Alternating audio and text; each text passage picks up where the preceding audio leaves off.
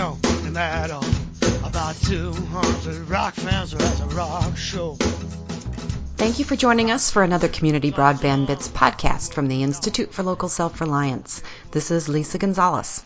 This time we reach out to another gigabit community, Clarksville, Tennessee.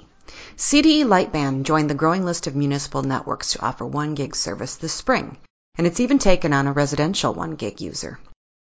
Chris talks to Christy Batts, Broadband Division Manager, who provided info about benefits to the community and challenges the network faced along the way. This community, filled with military personnel and college students, faces some unique circumstances that influence the network and the utility. Here's Chris visiting with Christy Batts from CDE Lightband. Welcome to another episode of Community Broadband Bits. Today we're talking with Christy Batts, the Broadband Division Manager at the Clarksville Department of Electricity in Tennessee. We're going to be dealing with folks in the central time zone of Tennessee as opposed to in the eastern time zone. And in the past we've talked with folks from Chattanooga, from Bristol, and from Morriston. So welcome to the show, Christy. Thank you. I'm glad to be here. I'm excited to talk to you too. The service is called Lightband, and I just poking around a little bit. I saw that you had a referendum all the way back in 2006. You've had to deal with Charter and AT&T in your community for a long time, and the thing that I was just really excited about was learning that you were one of the first networks to do symmetrical services. Right out of the gate, you started with 10 megabit symmetrical. And I just wanted to commend you for that because I think that doing symmetrical services is one of the best parts of these networks. So thank you for that. And then the last thing I wanted to make sure people knew is that you're a gigabit community. And I'm sure we're going to talk about that a little bit later in the interview. But to start, I'd like to know a little bit more about Clarksville. Tell us more about it, how it's unique. Okay.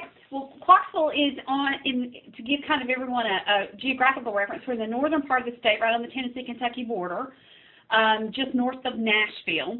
We are the 5th largest city in the state and one of the fastest growing counties in the nation.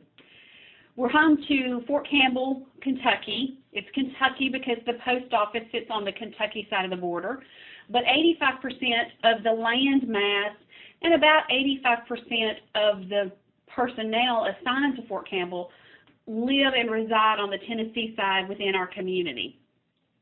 We're also home to Austin Peay State University, and it's about a 10,000 student liberal arts university, state college here.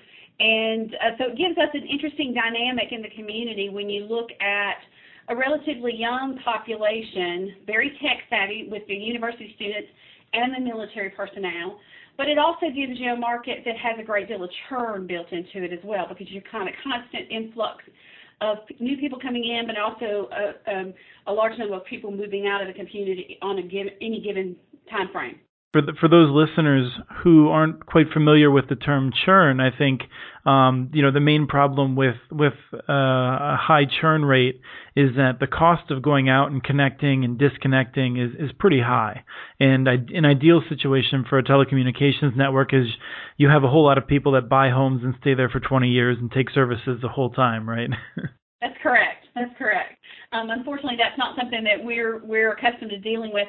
And as we are part of the municipal power company as well, it was something that the organization was used to dealing with on the electric side. And that kind of lends into why we built the network in the first place.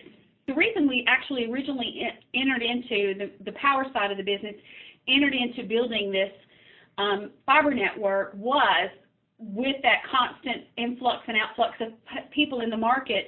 It makes it a lot easier for you if you have a connection of fiber to the home that you can remotely connect and disconnect the services. Therefore, you're not rolling trucks out to disconnect someone or reconnect the next tenant moving into the home. So that was a huge piece for us, plus also being able to remotely read those meters dramatically cuts down on the cost of managing the services for the electric delivery of the services and the billing costs and the things that are associated with that. Right, because I'm guessing, ordinarily you read a meter once a month, but if you have people moving out in the middle of the month or the end, the beginning, it's just you want to get those. You don't have to send people out on specific missions to read the meters. Correct. I mean, for example, in an apartment, you've got those folks moving in and out. You could feasibly read that same meter at least 3 times. One for the normal billing, one with the tenant moving out, and then again when the new tenant comes in, so that they know when their billing, the previous tenant's billing stopped and the other one started, and it can be very expensive. Right. So you've been around for a long time, and I think you've had slightly more growing pains than the average utility, in part because of these trends, I'm sure. But can you tell us a little bit about some of the difficulties that the utilities faced and overcome? Sure. It's kind of an interesting thing. You applauded us initially for building an active Ethernet system, which allows us to be fully symmetrical. That means there's a fiber to every premise that we provide services to, whether to just do the meter interface or to provide the broadband services. It's an expensive proposition, but it is also one that gives you the best flexibility as the network grows and you're able to grow to meet the consumer demands and not have to completely overhaul the system at some point. But it also provides a lot of challenges because at the time that we built that type of network, there were very few companies that we could partner with that had the type of technology to blend into the network. So we had some challenges. We had some missteps with some of the choices we made initially in how we were going to manage the system, how we were going to deliver the services when we went into the broadband business. And it really hindered our growth a great deal in that when we first launched our broadband services, which was in January of 2008, at that time, we really went out with a service that was a really, really strong internet product. As you mentioned, 10 megabits symmetrical. At that point in 2008, no one was doing that. So we had a really good, strong broadband service, but our video service at the time was not originally developed to handle HD product, had a very limited channel lineup. We had lots of issues with our middleware, our set tops, all of those challenges that can really hinder the growth of a product. So the first probably 18 months of our existence, we were really truly almost just an internet provider. We went in and kind of retooled everything on the video side. We're able to find a partner that would work with us on the phone provider side so that we could be a retailer for a wholesale phone company. And we're able to begin to build a true triple play service. But like I said, the first 18 months, we didn't have all of those pieces, parts into place, and it really took a complete retooling of the system to get us there. Right, and I think you had 2 things going against you. You had a change in the technology, right? But then you also had your size. And while there were some others that were doing this sort of thing, none of them were anywhere near as big as you.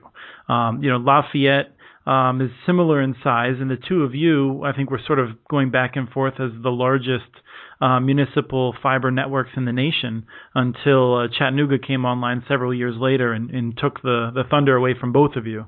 Yes, they did. Well, and in context, the electric division is the 51st largest municipal public power provider in the nation, and we're the 2nd largest power provider in the Middle Tennessee area next to Nashville. So size-wise, we actually had a great deal of challenges there as well, in that we were big in some respects, but also not quite big enough, say, for example, as a Chattanooga, to get the emphasis we may need from other providers and partners to really come in and help us build through this system and get past some of these challenges. Right, and it's frustrating. I'm sure that you've been able to work out solutions that every other network that comes after you benefits from, but no one's ever going to cut you a check to help you out for those months that you had to learn those lessons. No, they're not. But you know what? It was a challenge that the team that came in to kind of do the cleanup part of it, myself and some others in the group that all worked together in it, and some really brilliant engineering staff that I have really worked very hard and closely together. And today, it's something we can take a look back at what we accomplished in the short time, relatively, when you think about it, overall that the things that we've accomplished, we can look back at that and be really, really proud because of the way we've been able to make this system work and turn it around. And so what we can say then is that the network was launched, you had a number of initial problems, you had a significant management change, and now you're on target to meet all your obligations and pay down your debt. Is that a fair assessment? That is a very fair assessment, yes. We actually continue to grow exponentially each year, have done tremendous on our growth numbers. We've been cash flow neutral for several months, and now are getting into the stages of being cash flow positive where we can begin to pay down our debt. Right, because as I understand it, you've been paying the interest on your debt. The network has not been subsidized. You've just been having to push out the break-even point further down the road. Correct, and by not being subsidized, because so everyone understands we're part of the municipal power company, each entity has to operate separately. Each entity has to stand on its own. We can borrow money from the electric division, but we have to pay it back and thus pay interest on it as well.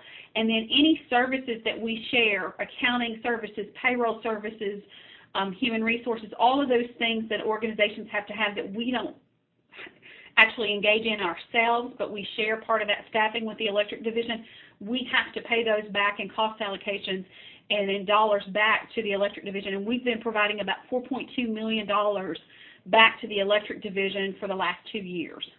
Right, and that's pretty scrupulously accounted for from TVA, from what I understand. They take this very seriously. They do take it very seriously, and it is very scrupulously accounted for, and it actually sometimes becomes almost, to the point where we say, can you actually use that? Well, no, can you use that? It's kind of fun to kind of interact with accounting sometimes over just how detailed it can be. So I want to turn the conversation a little bit to some of the benefits that we're seeing from the network. As you just noted, the electric ratepayers see a benefit because some of the shared infrastructure that they would need anyway now, some of those costs are allocated to the telecom.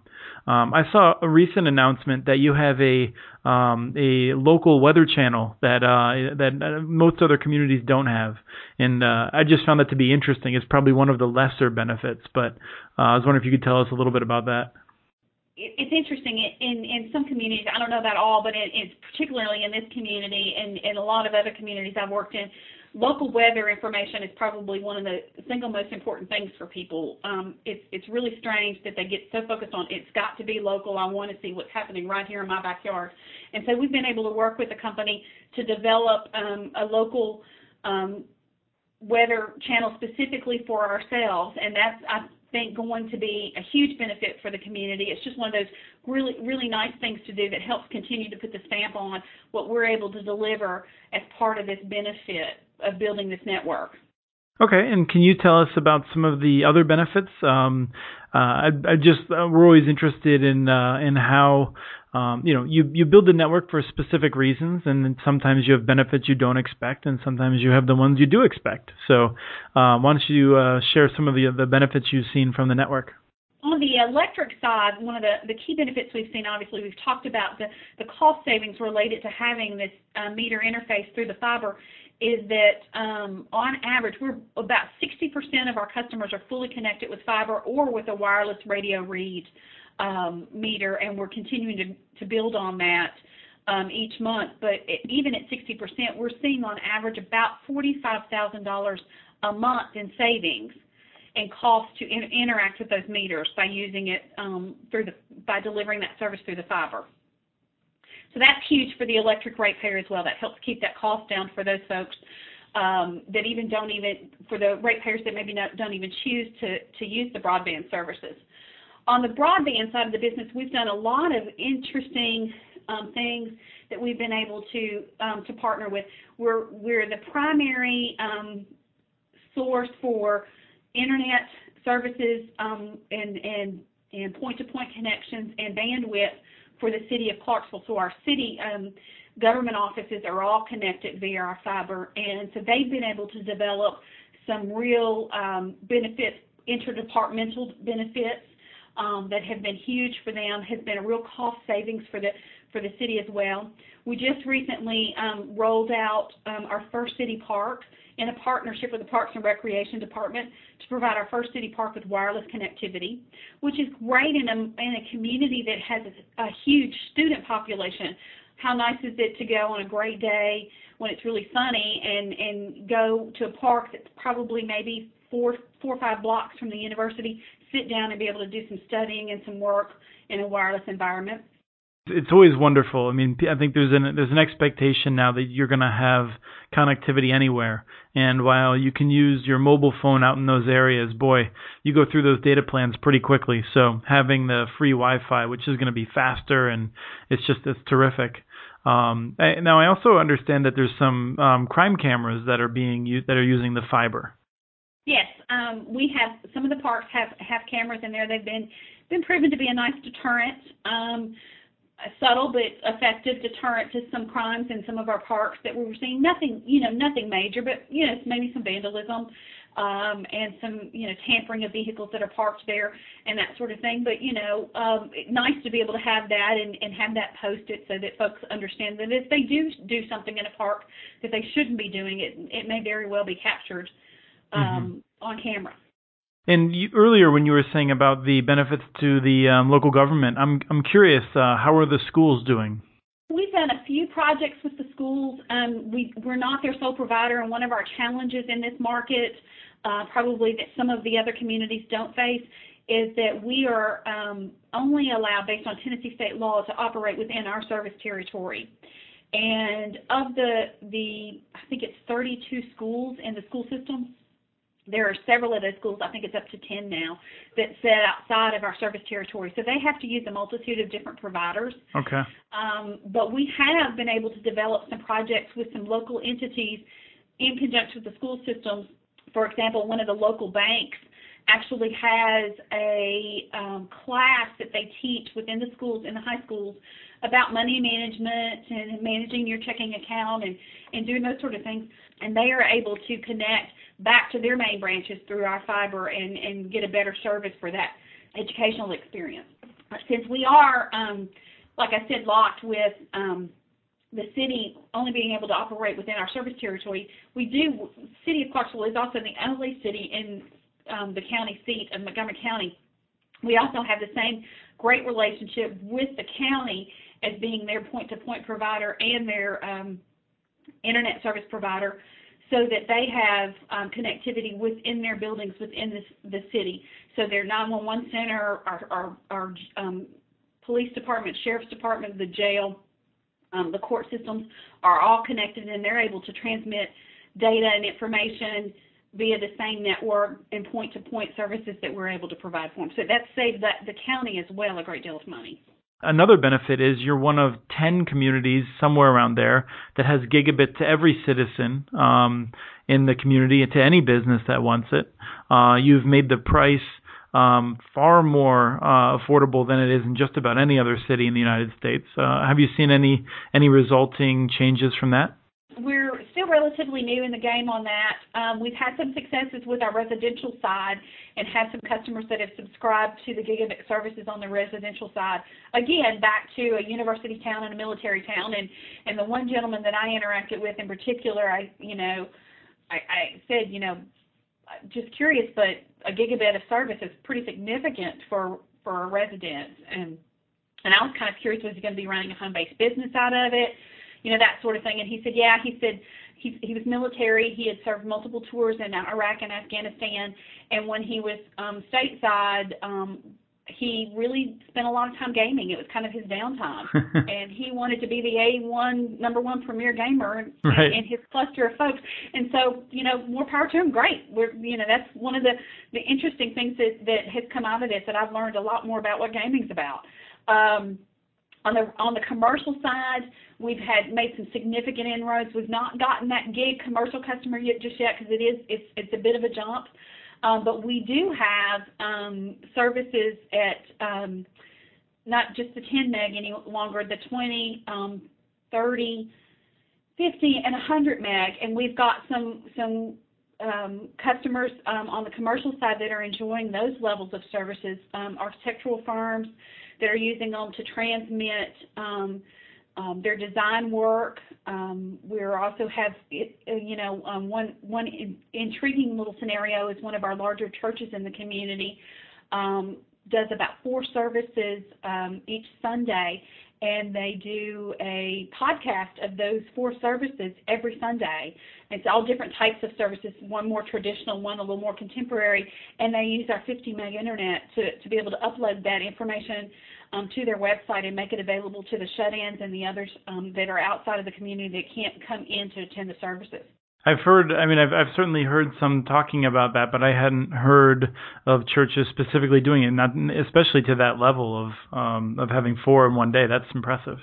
Yeah, it's a pretty impressive church and what they're able to turn around in a Sunday. I do want to ask you one other piece about your background. I saw that you had experience working for Charter, and then you were at the Chamber of Commerce before coming over. And I'm curious if you have any advice for people who are in a community where the Chamber of Commerce is very skeptical about a city-owned network. We've seen that in many places. And so I'm just curious if you could share a little bit with your experience while being at the Chamber, and then any advice you might have for people that are part of a different chamber that views things differently. It's an interesting approach that we've taken with our chamber, and it probably benefits that I know where the Chamber of Commerce leadership comes from in a lot of cases. You've got a lot of business people that make up the volunteer leaderships of most chambers, the board of directors and the committee chairs and those sort of things. And when you get business people together and you start talking about a government entity or a municipal entity getting involved in what is a traditionally competitive business, it makes those folks a little bit nervous. Right. And so it's kind of an interesting dynamic that you have to deal with. We've got a really, really progressive chamber and a really progressive economic development group here. And they have to walk a fine line because obviously our competitors are members of their Chamber of Commerce and contributors to their programs and campaigns, and so they've got to walk a fine line in where they show their support.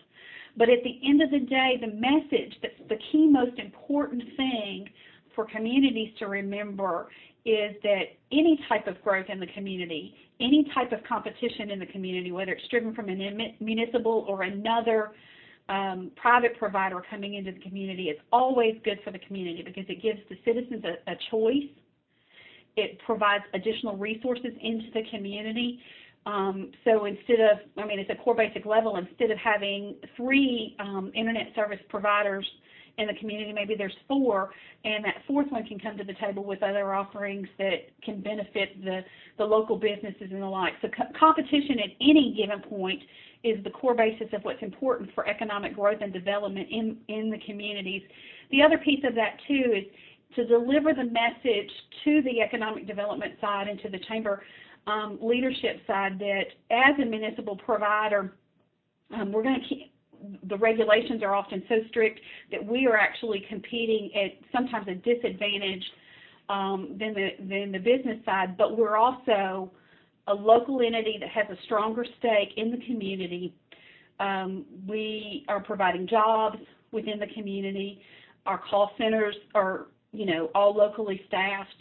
Our installation staff and our field personnel is all local folks, and those are all tax dollars right back into the community and jobs for the community. So that's the kind of message that you have to deliver back to them so that they understand, while, yes, the competitors are out there and they're hiring some local people, a lot of times those dollars that they profit from don't stay within the community. Our dollars will stay within the community, back into infrastructure for the system and improvements into the system, and in tax dollars into the system as well.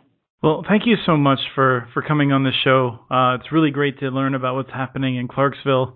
Tennessee is just an exciting place to be right now with more gigabit cities than any other state. Thank you so much for coming on the show and sharing with us your experiences in Clarksville.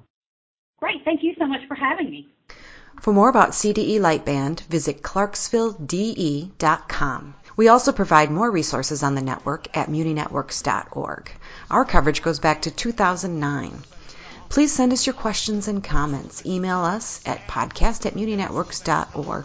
Our handle on Twitter is @CommunityNets. This show was released on June 18th, 2013. Thank you to the group Eat at Joe's for their self-titled song, licensed using Creative Commons. Thanks for listening. Eat at Joe's.